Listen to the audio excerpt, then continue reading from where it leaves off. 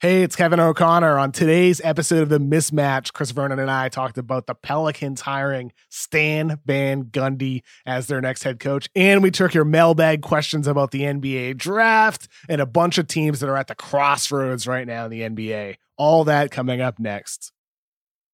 It's the Ringer NBA show presented by FanDuel. The road to the NBA Finals starts now, and FanDuel is the best place to get in on the action. Right now, you can check out the new and improved Quick Bets, which are back and better than ever for the NBA playoffs on FanDuel. Find out what you're looking for faster and easier with more props right at your fingertips. You can check out live bets like 3-minute markets and exclusive live bets like quarter player props, player assist combos, and more. So download the app today and bet with FanDuel, official partner of the NBA. The Ringer is committed to responsible gaming. Please visit rg-help.com to learn more about the resources and helplines available. And listen to the end of the episode for additional details. Must be 21 years and older, 18 and older in D.C., and present in select states. Gambling problem? Call 1-800-GAMBLER or visit rg-help.com. This episode is supported by State Farm.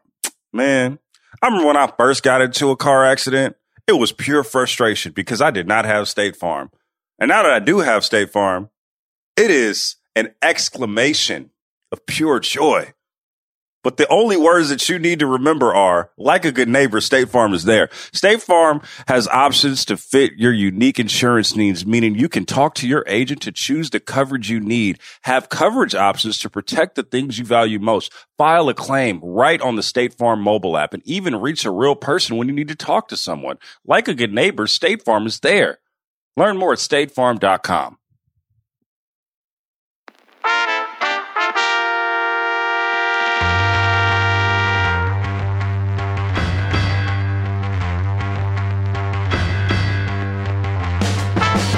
Welcome to the Ringer NBA show. I'm Chris Vernon, and joining me as he does every Friday from theringer.com is Kevin O'Connor, a.k.a. Kevin O'Bomber, Kevin O'Conflict, Kevin O'Concert, Kevin O'Climber, Kevin O'Candyland, Kevin!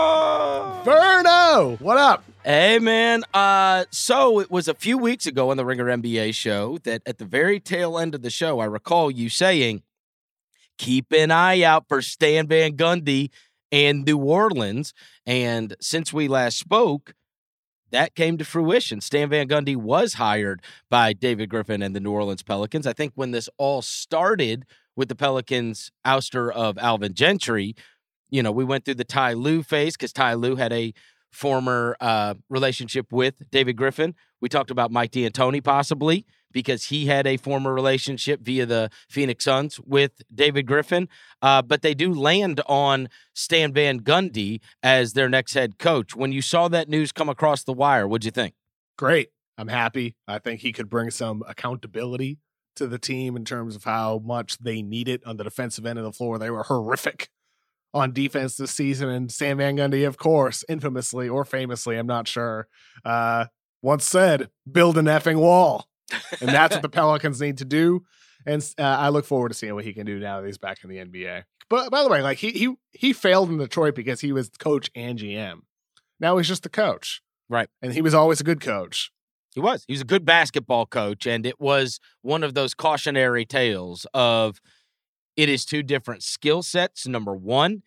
It also, in many cases, can be two different motivations, right? If I am the general manager and the coach, now let's say I make a poor signing or a poor usage of money.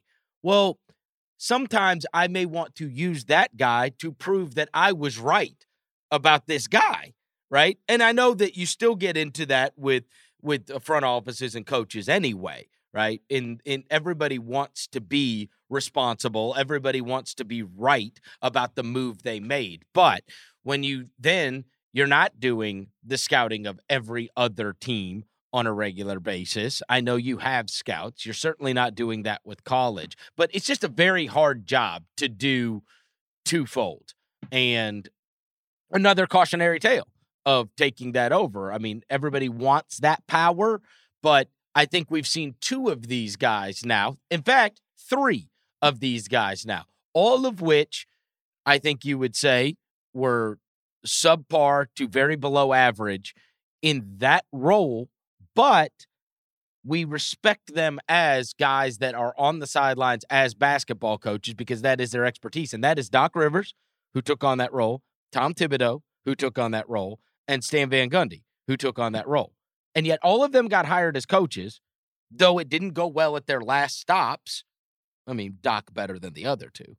But we thought good hires because these guys are good basketball coaches who were miscast trying to run everything.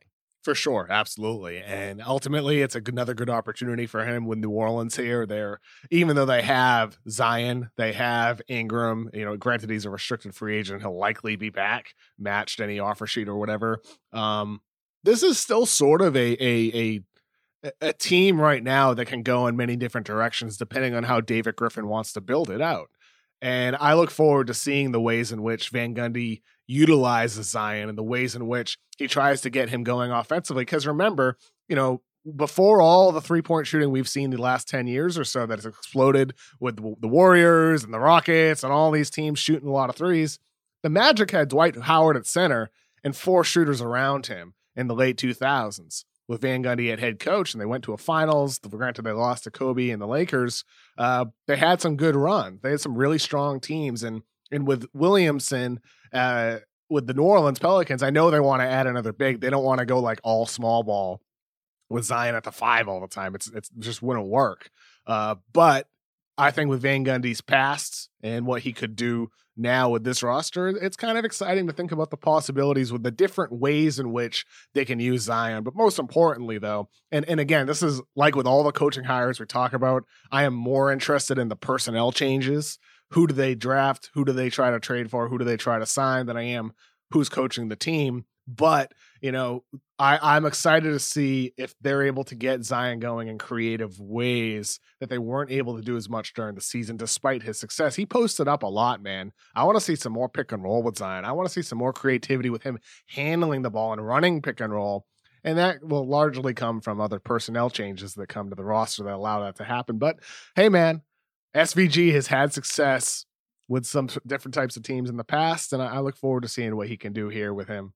And that team has a good roster. They underperformed badly. You know what I mean? Sometimes teams underperform because you look at their roster and you go, man, they don't have the goods. Like that team underperformed. I think so, too. Of course it did. I mean, Lonzo, I think Lonzo hit 1 shot in the bubble. Well, even though they're young, the defense was bad. Even though they had good individual defenders, they have Drew Holiday, one of the best perimeter guard defenders. Ingram and Lonzo, they were good defenders with the Lakers. They were. The last 2 years, they were good. They were not good defenders last season with New Orleans. And Zion, he was horrific. He was so bad on defense. It was really sad to watch. This is the guy who was blocking 3-point shots, closing out from the opposite side in the paint at Duke just a year prior, which is why people wonder how much of it was fatigue coming back midseason, how much of it was the injury limiting in him, how much of it was effort. I don't know. I don't know what it was, but regardless, he stunk on defense, and all of this needs to change next season for this team to be anything, to have any chance at actually getting into the playoffs. It can't be all offense. Well, and I think you were on board with me on, I loved their first draft pick, who they didn't develop at all, Nickeil Alexander-Walker. Oh, yeah. It was odd because Jackson Hayes clearly had the better rookie season between the two and got more run between them, right? But, I like that guy, and that guy couldn't even get on the floor for them. And that speaks to how good their roster is. They've got, you got Lonzo, and you got Drew Holiday, and you got J.J. Redick, and you got Ingram, and you got Zion, and Derek Favors was too important to them, especially defensively last year. Jackson Hayes, Nickeil Walker-Alexander, they got guys on that team. He walks into a good situation with a team that I think should have won more than they did last year, and certainly was the biggest disappointment in the bubble by a wide margin. Yeah. I thought they were going to take that 8 seed. Everybody did. It was set up for them to. You know what I mean? No, come on. Don't say that. The NBA wanted it. Look, who? It's not like they wanted it. They tried to get as many teams in as they could, but I'm not going to argue that. It's because Zion was on one of those teams. By the way, they might have got it if, coronavirus didn't happen. If they played out the rest of the season when they had the easiest remaining schedule. Yeah, maybe. I mean, who really knows what would have panned out? I mean, this is a theoretical alternate universe. It doesn't exist for us. But, New Orleans, despite their flaws, they have a good team. They have a good team, and they just need to get better defensively more than anything else. And hopefully for them, Van Gundy can help there. Well, he's certainly been known for that in the past. All right, producer Sasha, we have asked for mailbag questions. We got some great ones last week. We are going to try to get to more this week than we did last week. Let's fire away, see what we got from our listeners. All right, here we go. Let's start with the draft, since that's coming up. So we got one from Nick Knoll. What do you think about the fit of Desmond Bane on the Dallas Mavericks at pick 18? He could fill that secondary playmaker role to avoid Luka burnout and be the knockdown catch-and-shoot player the Mavs need, plus his strong base on defense. What do you think? Desmond Bane starting us out. How about that? Desmond Bane. Is that the TCU kid? Yeah. That was one of the first names mentioned to me as a guy. Now, this is early in the college basketball season, as a guy that wasn't on mock drafts that should be on mock drafts. You know what list he should be on, Chris? On what? Your "this guy will not fail" Oh, list. He okay. should be on that, and here's why. Because there's maybe not a smarter player in the draft. He does not make many mistakes. He's like Malcolm Brogdon in that sense, where he's just somebody you can rely on. He can make – look, people talk about LaMelo as the best passer in the draft. It might actually be Desmond Bane, which is ridiculous to say when he only averaged 4 assists as a senior at TCU. But some of the passes he makes are NBA passes, like high pick and roll, driving the lane, and kicking it out for an accurate three with his left hand to his right side, even though he's a right-handed player.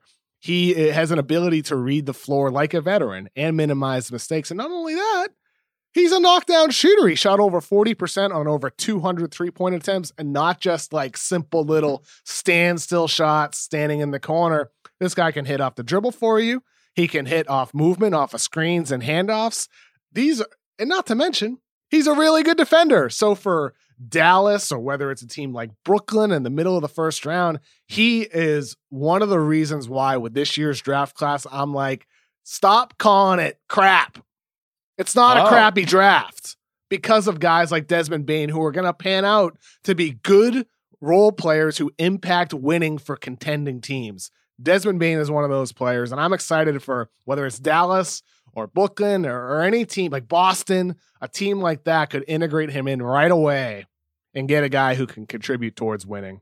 Just as you were talking about that, it made me think I need to holler at my old buddy Ryan Miller. Mike Miller's brother, his little brother, Ryan Miller, is the assistant head coach there. So I'll get a full scouting report on Desmond Bane. I forgot, because that's Jamie Dixon's school now, who was at Pitt for 100 years, right? I should have already done this research, but you effusive in your praise about Bane. I love him. I love him. Like, there's very few things that you can look at and say, oh, this guy's not going to make it. Like, you can say, oh, he doesn't have a great first step, but like, yeah, you're not drafting him to be a star player. You're drafting him to be a good role player on your team that makes a winning impact. And really, is like your glue guy. People think glue guy is an insult. I think it's one of the greatest compliments a basketball player. Of course can it is. receive. Trevor Ariza is going to play for 20 friggin' years. Well, I mean, like, it's true. It's like Sasha, your Lakers, Alex Caruso, this undrafted guy.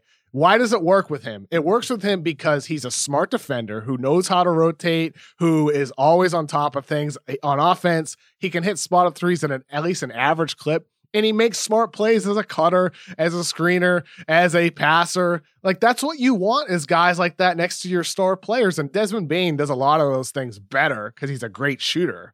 And Caruso's not. But like, that's like, you need guys like that on your team in order to win at the highest levels. They're critical. You got me taking him in the lottery. I mean, I'll tell you what, Chris. I have him ranked 20th on my board, and I'm trying to get him ranked higher on my board. It's just. It's hard. It's hard to balance like upside versus certainty. You know? It sounds like you think anybody that took Desmond Bane, it would be a good pick. What about specifically for the guy that asked the question? Is that a great fit with? Oh yeah, the Mavericks. Luka? Yes, 100%. Like, that's what you want around Luka. Just like, I mentioned with Caruso, a guy like that, or KCP even next to LeBron. You need guys who are unselfish, who make quick decisions, and who are reliable. around a star like Luka. And for Dallas, it's a no-brainer to have somebody like Also, that. it stands to reason if the kid went, obviously the kid is at TCU, a lot of people in Dallas are already familiar with him.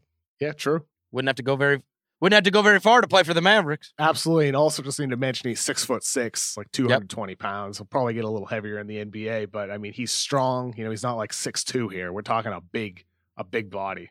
All right. Nothing to sniff at. All Caruso is also beautiful, stunning, great personality. I mean, Rihanna, like Rihanna loves Caruso, clearly. Who doesn't love Caruso? Halsey loves Caruso. Yes. Yep. This episode is supported by State Farm. Man, I remember when I first got into a car accident, it was pure frustration because I did not have State Farm. And now that I do have State Farm, it is an exclamation of pure joy. But the only words that you need to remember are, like a good neighbor, State Farm is there. State Farm has options to fit your unique insurance needs, meaning you can talk to your agent to choose the coverage you need, have coverage options to protect the things you value most, file a claim right on the State Farm mobile app, and even reach a real person when you need to talk to someone. Like a good neighbor, State Farm is there. Learn more at statefarm.com. This episode is brought to you by Arby's. It's 3 p.m. and dinner is still hours to come. Maybe lunch didn't quite hit the spot. That's where the new 2 for $5 chicken wraps from Arby's come in. Available in ranch, barbecue, and honey mustard. They're perfect for the afternoon snack attack or as an add-on to your meal. Arby's 2 for $5 chicken wraps are here for a limited time at participating locations. Visit an Arby's near you or order ahead on the Arby's app.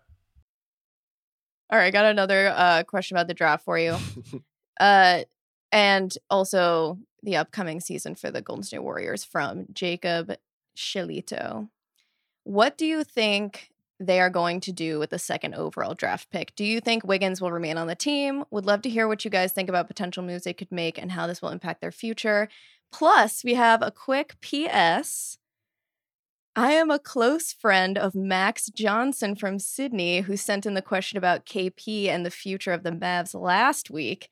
And I am able to confirm that he is, in fact, from Sydney and not Iowa, as Verno said. Oh, that's good.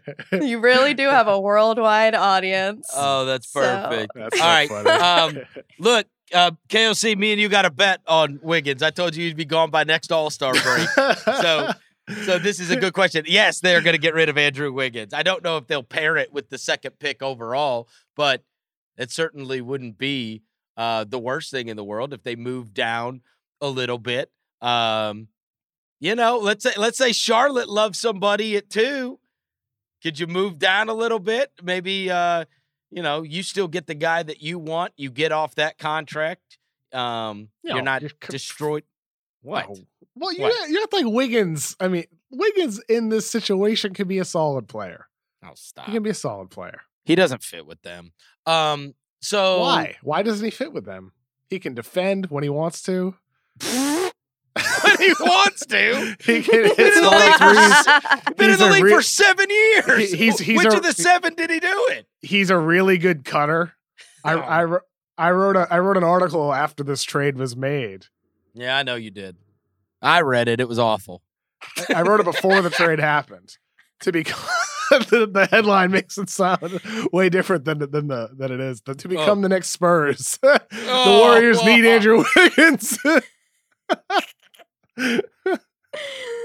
I knew you were going to react like that. You mean the DeRozan Aldridge Spurs?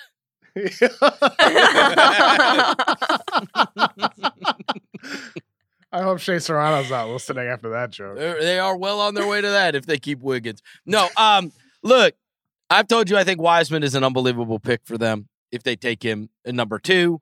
I don't think Wiseman is a great fit or natural fit in Minnesota next to Karl Anthony Towns.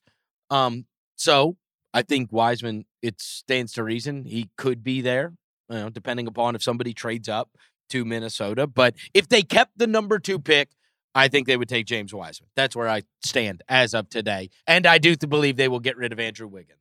I'll tell you what. I'm confused here with what they're going to do. And so are teams and executives that I'm talking to, because there's so much information out there about the Warriors, like what they want to do, who they want to draft, like the guys they have interest in. I've reported that they love James Wiseman. I also reported that they like a lot of the wings. And this week, there's a report from Ethan Sherwood-Strauss that they worked out Denny Avdia, international prospect, a forward, 6'9", does a lot of good things in the court. And they really liked him. They liked his workout, according to Ethan. Connor from the San Francisco Chronicle has reported a bunch of stuff from the Warriors camp. And it's like, it's hard to decipher what is real and what is misdirection. So the problem we're facing, from our perspective, is the same problem that other teams are facing with, like, well, what do they actually want to do here? What do they actually want to do? They're in win now mode. And I think the only player that I would be 100% would start for them next year, given their current roster, would be Wiseman. He could be a starter immediately for them. I don't know if there's anybody else they could draft that would. Nobody's starting over Steph. Nobody's starting over Clay. If you assume Wiggins is there, he's going to be a starter, and nobody's starting over Draymond. The only position open, right? And I'm not saying you have to draft an immediate starter when you're drafting for the future, but I would say it serves both purposes. You would get somebody that could impact your team immediately and in the future with not a lot of pressure on him. I've said that since could the a guy spring. like, and this is why I've had Avdia going to them 2 mock drafts in a row now. It's not that I was hearing that he was the guy. It's that I heard they like wings. Avdia is somebody who I think could contribute right away too. He can come in and be a reliable defender for you. He's a great off-ball defender already after playing professionally for some number of years. And the fact is, offensively, he's a good decision maker, smart player, knows how to cut, knows how to move the ball around, which fits. The only question with him is, can he shoot? I mean, he shot 50% from the free throw line. The 3-point numbers wavered, from like high 30s to high 20s, all over the place there. Well, in fairness, they need something on their bench anyway. Their bench stinks. They do. You know what I mean? That's gotten ravaged the last couple of years. You don't look at the bench and have everybody from, the back to the glory years where it was Leandro Barbosa and Iguodala and Sean Livingston and all these kind of guys. I mean, they had a bunch of no-names last year.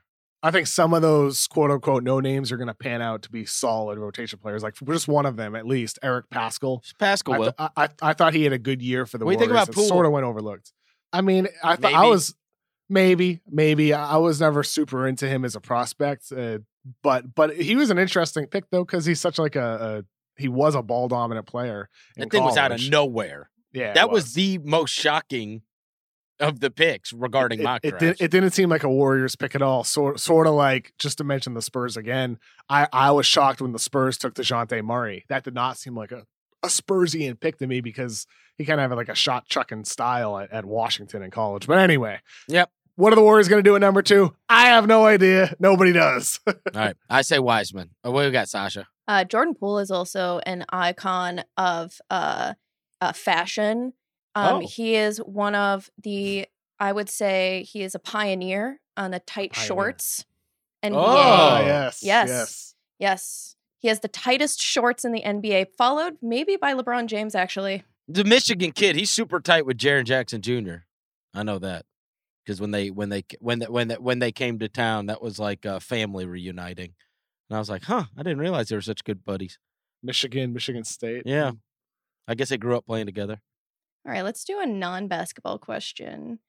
Have KOC and Verno ever wanted to do a rewatchables? And if so, what movie or movies? Chris Kelly.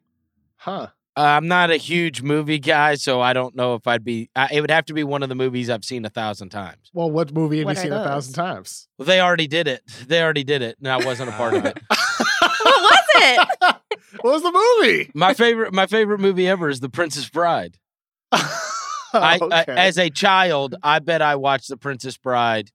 I mean, if you sat down and turned it on, I think I would get 98% of the lines correct of the entire movie. Wow. Yeah, I've seen it that many times. Wow. I loved The Princess Bride as a kid and then even into adulthood. I still love it. Every time it's on, I still watch it. It's my favorite movie ever. I wrote a paper about it in college. Wow. Yeah. I mean, I know if they ever do a rewatchables for Interstellar, I want to be on that. That's a good one. I love Interstellar very, very, very much. Sean Fennessy, one of the hosts of the rewatchables, is not the biggest Interstellar fan. Yeah. I'm not sure it'll ever happen, but to Sean Fennessy and everybody from the rewatchables, if you ever do Interstellar, please ask me. Please. Yeah. That's the only one I feel like I'm capable of being on that show for. Because like you, Chris, I mean, I love movies. I love movies, but I listen to the conversations that they have, and I'm like, damn, I just don't. I don't pay attention well enough. Yeah, exactly. Yeah. I mean, I get I'd have to go back and watch them, but I mean, and so many of those movies that are truly rewatchable, they've done them. You know what I mean? And like, I think it's also, I love that show because it's like, I feel like the way they analyze movies is the way we sort of talk about basketball. So I would have to change the way I watch the movie before going into the rewatchables. I'd have a notepad out, thinking about like, you know, I wouldn't have a notepad. I'd have my laptop notepad out and think about it that way. But you know, I think if it's a movie that you've seen, like if it was like Princess Bride, Chris, you could just pull out your mic and you'd be fine. That's right. You know what I mean? I think if it's a movie that you've watched 1,000 times. But that is the only movie that I would feel confident that I know everything about. Everything. What would you say, Sasha? We want your answer. Well, they have done a couple, but if they did, there are also for me a few movies that I've seen truly 1 billion times. How to Lose a Guy in 10 Days is for sure one. I think I've seen that movie 1,000 times, and then also, like every Amanda Bynes movie from the OOs. What a Girl Wants, I could do that, and She's the Man. I know every line of that movie. By the way, Chris, I don't think I've ever seen The Princess Bride. I don't think I ever have. Oh, it's so depressing. I just pulled it up on IMDb, depressing. I don't have a rating for it. I don't know. You're gonna get a lot of tweets great for movies that. I haven't seen. Yeah, do me a favor and watch that one. Okay, I'll watch it before Tuesday. I will. All right, I will. It's only an hour and a half. You'd love it. Yeah. If it was like 2 hours 38 minutes instead of 1 hour 38, I don't know if I'd watch it. No, but you'd love it. 90 minutes, I'll check it out. If there's anybody out there that doesn't like The Princess Bride, they cannot be trusted. Unfollow Chris. No, they can't. Yeah, unfollow me. You cannot be trusted. A lot at stake for me ahead of Tuesday. Yeah, that's right. Tuesdays. You cannot be trusted. I will find you untrustworthy. Oh, we got to check back in with you. It's right up your alley. I think you will love it. He'll love it. Adventure, Positive family, fantasy. While homesick in bed, a young boy's grandfather reads him the story of a farm boy turned pirate who encounters numerous obstacles, enemies, and allies in his quest to be reunited with his true love. It's perfect. I'm into it already. It's perfect. It is family, but it's also like you can totally watch it as an adult and like enjoy every part of it. Oh, of course you can. Yeah. This episode is brought to you by Visible Wireless. Want a wireless provider that always brings its A game? Switch to Visible, the wireless company that makes wireless visible. Get a one-line plan with unlimited 5G data powered by Verizon as low as $25 a month, every month, taxes and fees included. And as if that wasn't already a huge win, you could use promo code RINGER20 to receive $20 off your first month, just for listening to us talk about basketball. Not bad, right? You don't need more than one line of wireless to save. Just switch to Visible at visible.com and use promo code RINGER20 for data management practices and additional terms. Visit visible.com. The Visible monthly rate is $25 per month. All right. So let's go to a question about the Nets, because I feel like we actually haven't talked about them that much. So this because Karis LeVert emailed us. Hey, am I gonna get shots next year? Oh my God. The answer's no, Karis. You better make a high percentage of the 11 you get. It was actually Kevin McDevitt. Okay. And he says, my question is simple. Do the Nets have the clearest path to the first seed? I assume he means in the East. As a lifelong New Jersey Nets fan, I have waited patiently as the team has been completely ignored in all basketball discussions, but it is officially time to look forward to the 2021 season. As presently constructed, the Nets are the best basketball team in the East. Is that fair or unfair? Okay, number one, and I'm sorry, Kevin. That's bullcrap. They were on the cover. They were on the cover of Sports Illustrated when they had the KG, Paul Pierce, Jason Kidd. They got all the attention in the world. They get too much attention because they're in Brooklyn. Every media member loves Brooklyn. They loved Kenny Atkinson. They got talked up more as an 8 seed than any 8 seed in history 2 years ago. And that was a very likable team. I loved them myself. That team that had that whole bench of Damari Carroll and Jared Dudley and Ed Davis, all those guys that were going crazy all the time. And it was a fun team. Everybody liked it. And then obviously this last year, it went the wrong way. That being said, we've got to see what KD looks like first. I assume he's going to be amazing because I don't think that, like many players, he isn't as dependent on extreme athleticism as many of his peers. And so his ability to come back from this injury strikes me as something totally plausible. And in fact, I'd bet on it. I don't know if they'll be in the mix. I mean, you got to see what Toronto does in the offseason. We got to see what Boston does in the offseason. We got to see what Philly does in the offseason. We got to see what Miami does in the offseason. So, I mean, you cannot pencil them in as number one, but they're in the mix with the other 4. You know what I mean? And I think there's going to be a dogfight. I do think there's going to be at least 6 or 7 dynamite teams in the East next year. I agree with all that logic, Chris. I think to answer your question, Kevin, with this Nets team, so much of it's going to be dependent on health. When it comes to if you're the 1 seed or the 2 or the 3 or the 4, especially with the East having as many good teams as it has, let's say it's an 82-game season. Does Kyrie play 60 games? Does he have 70 plus? Does Kevin Durant, come back, and is he resting for back-to-backs after coming back from a ruptured Achilles tendon? Does he play the full season? A lot of that is dependent on health and, load management and all that. Ultimately, in terms of 1 seed, I think that hearing that means are they the lead contender in the East? The Bucks were considered the number 1 contender. Will the Nets be considered the number 1 contender at entering next season's postseason, or even entering the season itself before it plays out? Yeah, I think a lot of that will depend on what else we see. What else do they do entering the offseason? Will there be a big trade that becomes available? If Gobert, if Utah 1 year ahead of his free agency decides to trade him, would they make a move for him? I don't know. I mean, I'm not sure what's available for Brooklyn, but if Kevin Durant is anything like Kevin Durant, which I think there's reason to believe he will, there's some logic to the fact that he ruptured his right Achilles and not his left. When jumping for layups or dunks as a right-handed player, he typically jumps off his left leg. So even if he loses a little bit of power with his right leg, there's some logic that people have talked about around the league that it won't affect him as much. That's something Dominique Wilkins, I believe, had experienced before to his benefit. So with KD, I would expect KD to be pretty close to the KD we saw pre-injury. And if you got that guy in your team, you get a chance to do something special. So yeah, they get a shot, but we'll see how the rest of the offseason plays out. Yeah, Kyrie's got to prove he can make somebody better, too. He made Boston worse when he was on the court, and he made the Nets worse when he was on the court. Yep. I'm sorry, but that's the truth. Both teams were better when he wasn't in the lineup. I mean, that is a huge demerit. That is not true of almost anybody else that we consider a star. That when they're out, the team is better. And that's happened now in 2 different situations, in a row.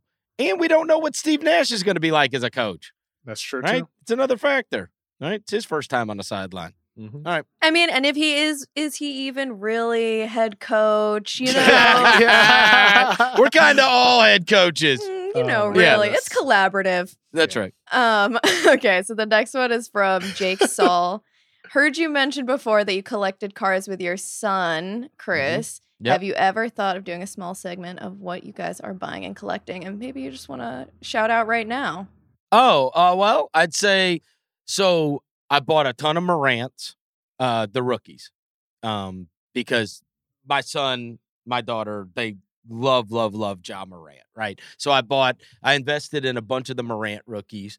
The last one I got was a rookie autographed Jimmy Butler. that I bought on eBay. And it's crazy. I've had more than a few eBay sellers ask me if I'm the guy from the Ringer NBA show. I'm not kidding. That's One funny. of which sent me a Brooke Lopez card in the mail Oh, as yeah, a I remember joke. you told that. Yeah, Yes, that's right. Yeah. John Morant. Who else did I buy? I bought Zion's. I did invest in some of those. I bought the Butler one right before the finals. I bought. Who else did I buy? I've got a couple. I have a Tyler Hero that I got. You know, I just kind of like, I'll look, and I got into those PSAs, like the PSA 9s and 10s, and try to bid on those when the auctions come up. It's typically been rookies that I've got. It's pretty well all rookie cards that I've gotten of people. I've got some Lucas. Who else would be a big one that I would have tried to go get? Those are the major ones. And then if anybody wants to, well, I almost don't want to say, because then people are going to try to outbid me. The ones that are low right now, you can get the Zions lower than I think what they will be. But like some of these other guys, Colin Sexton, De'Aaron Fox, guys that I really like, that I think their best days are really ahead. Like, those are the ones I like kind of scout out now. How much would like a PSA 10 Zion cost right now? You'd be lucky to get it for $700. So I'm just. You'd be I'm- lucky. I I'm think you could probably fascinated. get it for $5. You could probably get one for $5. The reason why I ask is I'm fascinated. It feels like card collecting has sort of surged Oh, in the last year or yes. two. So, and I mean, I wonder why is that happening? Has there been like a feature story written on like why card collecting has become? Do you know who more Gary popular? V is? He I know has the made name, a yep, massive impact on this. Interesting. Does he find them to be a good investment? Well, like, no, compared yes, to stocks? no, Yes. Okay, he's that's been so telling everybody that for the last 5 years. I do think he has had an impact on that because of how famous he has gotten. He also, there was a player, who was it? Was it CJ McCollum? It was some player in the NBA that was with Gary V, and he told him he invested in, I think it was like LeBron rookies or something like that, and he had made like $100,000 in a month. Oh wow! Like flipping cards. Because, Interesting. and I think there's a couple of things. The supply and demand has gotten much, much greater. It used to be if I went to Target, my son would ask me for a box of cards every time we went, right? When he was little. Littler. He's 10. You can't find cards anymore. You can't find them. Like, they're not at Target. They're not at Walmart. We can't get them. Like, it used to always be there. So that's one thing that you've noticed. The other thing is everybody that grew up and loved it, now they're my age. And we got That's true. kids. Mhm. And we got kids. And kids like that. And kids like cards. And so now we're all back into it. And now we got money to be able to do it. And so now you've got it's the stock market thing. You know what I'm saying? Yeah. And it's a lot more fun to me because I've always just been I don't buy them to flip them. I buy them to have them. And then if it becomes extreme where I feel like, hey, I can make a lot of money off these cards, then I would flip them. But yeah, I've collected my whole life, and I've just kind of, in the last year, I will tell you that this is crazy. I have, and this is the surge that has taken place. I went back and looked. In December, I went and bought a slew of Jaws and Zions because I knew that my son was going to ask for basketball cards for Christmas. I was worried that if we bought the boxes of cards, that he wasn't going to get what he wanted. So I went out of my way and I bought them as singles to make sure that we would have them, right? I went back and looked, and those cards that I bought them for like $5, $6, $10. Some of those graded are like $1,000 now. It's amazing. Within 6 months. It's crazy. I bought them, and that was in December. This is like sneakers. Yes. Yeah. And all the sneaker kids are getting into the cards now, too. They are. Because the sneaker game is hard. I'm just fascinated by it because, like, I have one friend who flips sneakers all the time. I've known him since high school, and like, I don't know what he makes from doing it, but like, it doesn't really matter to me. But like, I know, like, it's it's impactful lucrative for him to Yes. continue doing it into his late 20s, into his 30s. It's something that's worth doing for him. And for card collecting, it seems like that is a similar thing. So for me, like, I remember hearing when I was young, like, these Pokemon cards could be worth a lot That's someday. right. And there are a couple that are. Oh, There are yeah. a couple that are. Hey, don't tell me you got a Charizard refractor. I haven't looked through it. You know, you got a Charizard rookie. You're in the money. I definitely have holographic Charizard in there. What condition is it in? I don't know. Let's go. Let's I go, don't know. Kev. I don't know, but like, I'm just very interested in it because you're right. That's the number one thing that comes to mind. It is more fun for you and for your kids to get like a Ja Morant, you know, whatever brand it is, that's the one that's doing well, than it is to get like 4 shares of Apple stock. Oh, do you know what? Hey, do you know when I just remembered the last one I bought? I bought 2 like really good Kyler Murray rookies. That was the last one I bought, Kyler Murray. And that was at the beginning of the NFL season because I looked at their schedule and I'm like, oh God. What is the upside on like a Ja Morant or a Kyler Murray? Like what does it become if he becomes like a really great player? Maybe not a Hall of Famer, but oh God, if you saw what these Lucas are going for now. I know, but like Luka, but like what is like the comparable for like what is a Carmelo Anthony rookie card right now? Oh, well, it's hard. I mean, you would have to strike while the iron's hot. Right. There was a time like Carmelo was actually a player. Like, OK, I'll give you an example. Those LeBron rookies, you could have gotten them for a couple $100 and now you might get. I mean, what you just saw one get sold for $1 million. If you've got one of those like in amazing condition now that is graded, I mean, you're talking hundreds of thousands of dollars for some of these stupid cards. It's crazy, but it's true. There's like a 2003 Topps Gem Mint PSA 10 for $255 with 17 bids on it 6 days ago on eBay right now.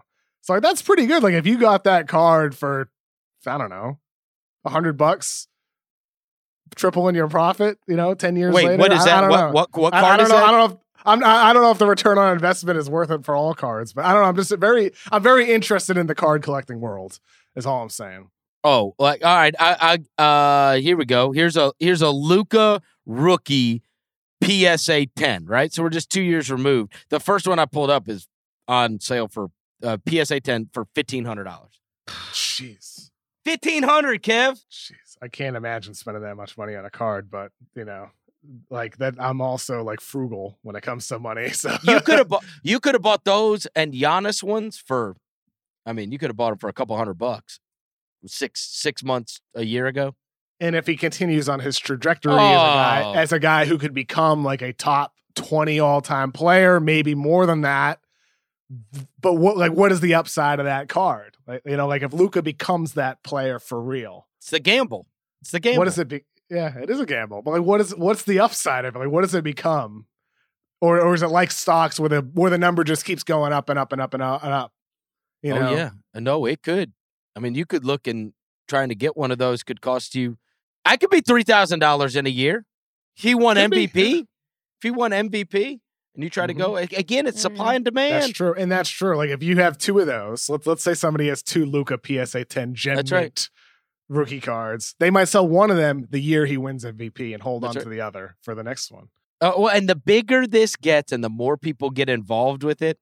Now, all of a sudden, that supply and demand, it changes. Well, and like you're seeing this in other industries too, with like creating blockchains, for people to invest into like a replay or whatever. I don't know. Like, I think the NBA recently released something with like you can own like a play or whatever. I'm not sure. I didn't really look too much into it, but I don't know. There's different ways of investment in blockchain or card collecting, 2 different extremes, the physical and the non-physical.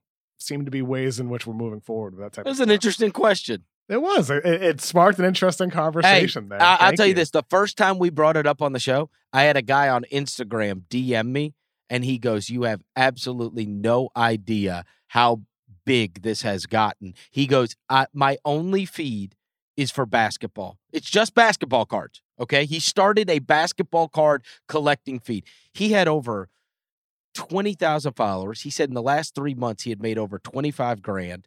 And he said, and this thing has exploded. I just happened to be, I was always the guy that loved cards and I was into it. And he's like, this thing's gone crazy. It's pretty cool. It is. It's pretty going cool. crazy. Yeah. You know what I mean? And the guy's got a whole business out of it now. It's amazing. Wild. Unreal. What's You next? told me the same thing about my Beanie Babies, but still waiting on that. Oh my gosh. Getting a little threadbare. All right. Okay, let's do one more. So I'll let you guys choose. We have one about Ty Lue and one about the Knicks. I don't want to talk about either of those.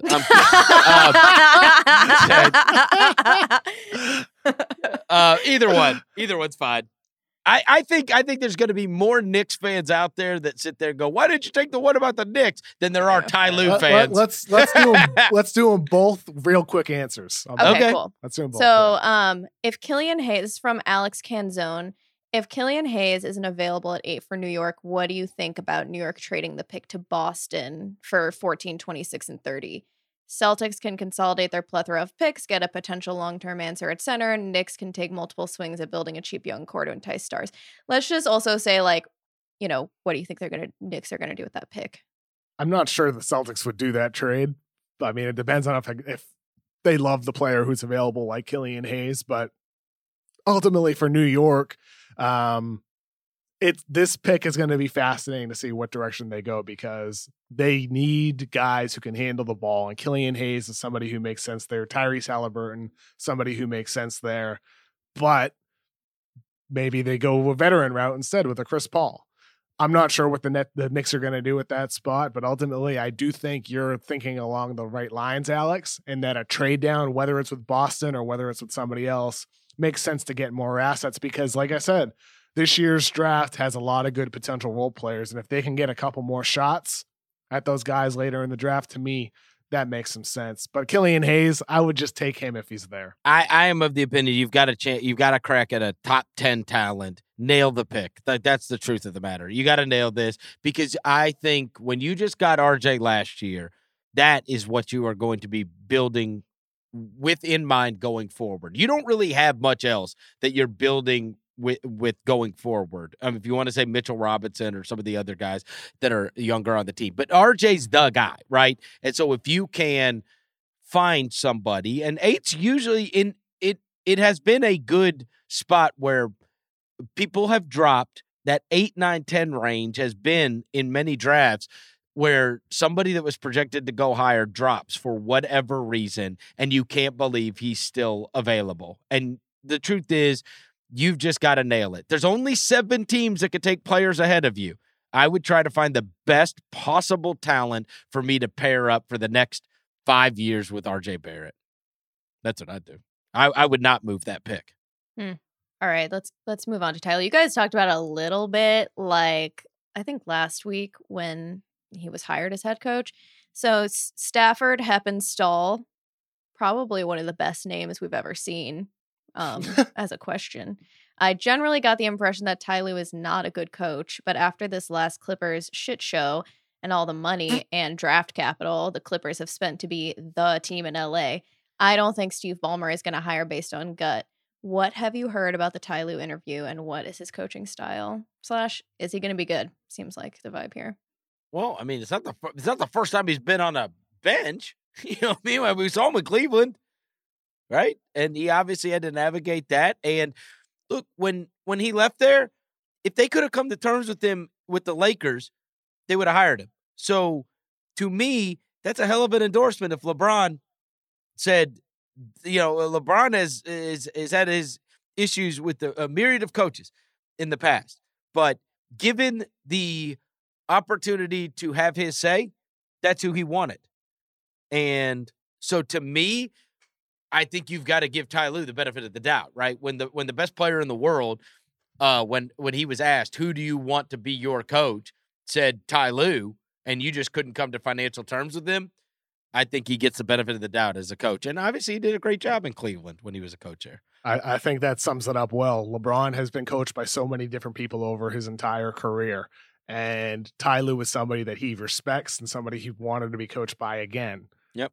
I mean, that kind of says a lot to me. That's it.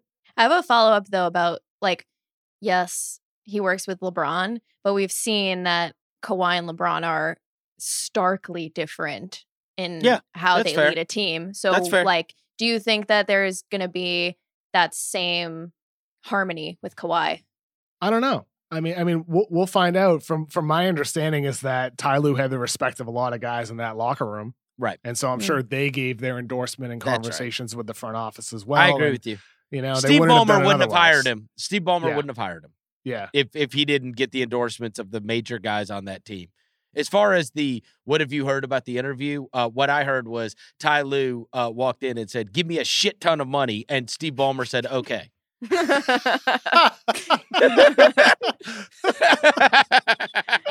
Incidentally, the same thing he said to Rob. He also said, all right, it's been a month. You haven't hired anybody. Why don't you just hire me? And Steve Ballmer said, okay. All right, that's going to do it for another episode of The Mismatch. Great questions as always. Thank you. Thanks to producer Sasha as always. Kevin, I will talk to you next Tuesday. Have a beautiful weekend, everybody.